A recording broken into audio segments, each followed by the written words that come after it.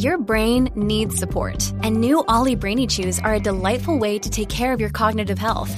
Made with scientifically backed ingredients like Thai ginger, L-theanine, and caffeine, Brainy Chews support healthy brain function and help you find your focus, stay chill, or get energized. Be kind to your mind and get these nootropic chews at ollie.com. That's OLLY.com. These statements have not been evaluated by the Food and Drug Administration. This product is not intended to diagnose, treat, cure, or prevent any disease. Hello and welcome to the program UFO Warning. In this episode, we're looking at UFO factions. That's correct, UFO factions. Now, this article comes to us from thehill.com, written by Mark van Rinnenkamp. The title is Pro and Anti-UFO Factions in Government. Question. It wouldn't be the first time. He starts the article off, he says, shortly before the release of the second government report on unidentified flying objects in as many years, dueling narratives emerged in the media. A New York Times article poured cold water on theories of alien visitation and the extraordinary technology alluded to in a 2021 report on unidentified aerial phenomena. So, of course, we had that report from 2021. We had the videos, all of that, where people said, hey, we're finally getting disclosure from the U.S. government. But now they're backtracking. And the New York Times is right there to debunk the upcoming report from the Pentagon. Citing government officials, the Times pointedly downplayed recent military UAP incidents as foreign drones, balloons, or airborne trash. I have to ask you, if you watch those videos of Go Fast, Gimbal, and Tic Tac, did those look like drones, balloons, or airborne trash to you? A Daily Mail article, in contrast, struck a remarkably different tone.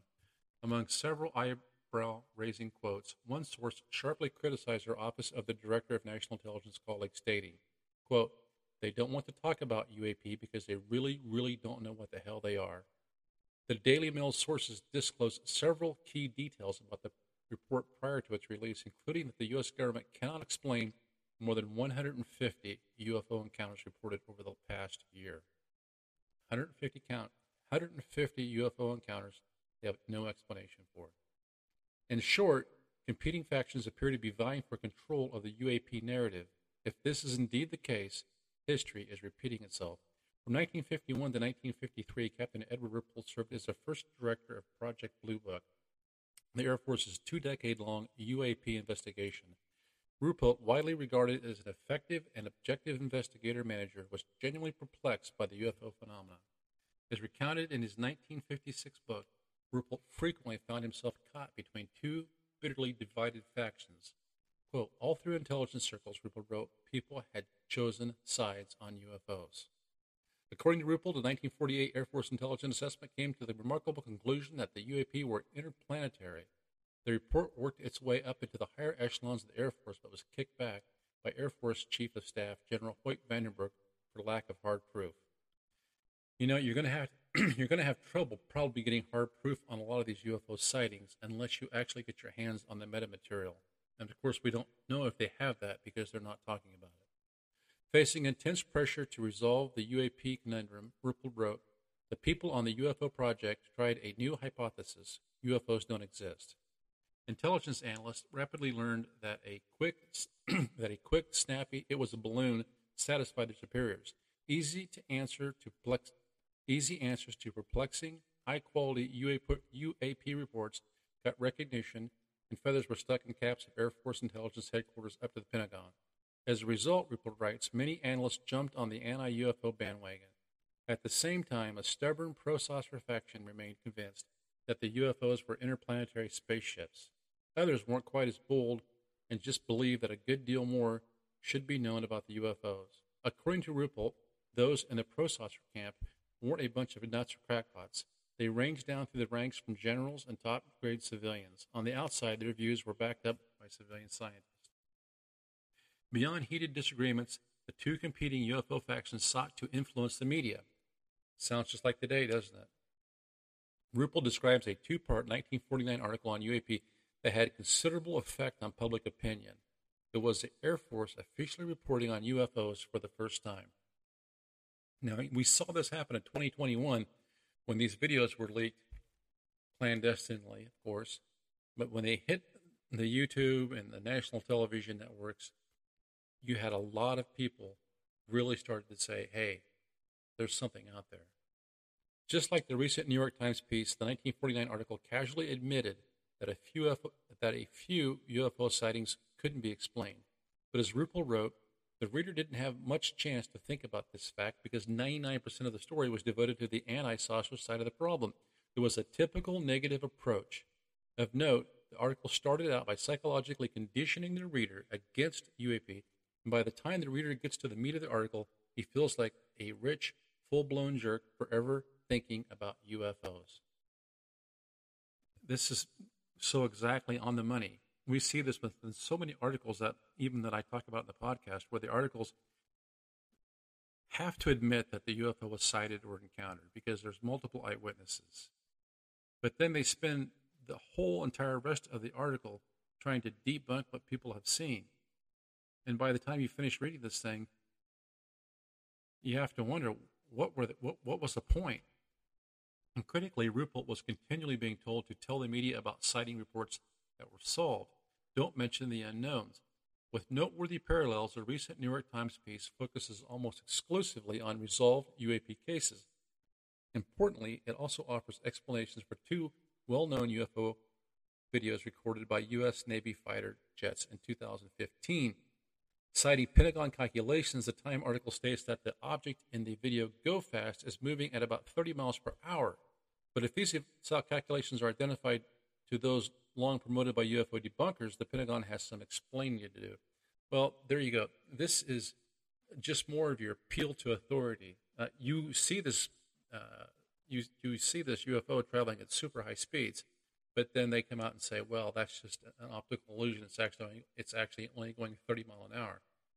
It says no fewer than 4 aviators, including a fighter pilot airborne during the Go Fast encounter, agree that a key figure in the calculation is likely not very good data. Remember this: figures lie and liars figure, right? If that number is miscalculated or otherwise significantly off the mark, the explanation for the Go Fast video put forth in the Times article is invalidated. Well, garbage in, garbage out. That's what I have to say to the Times. In another video known as Gimbal, an object appears to spin or rotate as it skims over the clouds. According to the New York Times sources, the object's apparent rotation is an artifact of the camera. Now imagine that. We've seen this video. You can hear the pilots talking about it. This thing is moving through the atmosphere, no wings, as it rotates. But we're to believe that somehow that's an artifact of the camera. So these aircraft that cost $30,000 an hour to operate with all this high-tech equipment are unable to produce a camera that can film a piece of trash flowing through the wind. It creates an image that looks just like a UFO. Interesting. But this is a remarkable feat of misdirection. The rotation is a red herring. The gimbal encounter is fascinating because, as noted aerospace engineer Steve Justice explains, the object travels at a high altitude with no discernible wings or means of propulsion. Importantly, the Navy aircrew that recorded the video maintained a stable radar lock on the object. In this regard, knowing the distance between the object and the jet that recorded the video allows UAP sleuths and engineers like Justice to establish the UFO's perplexing lack of wings or obvious means of propulsion. But that's not all.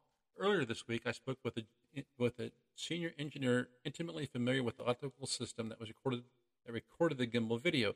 He explicitly disagreed that the rotation observed in the video is an artifact of the camera system. An active-duty F-18 weapons systems officer who uses the system on a near-daily basis disagreed as well.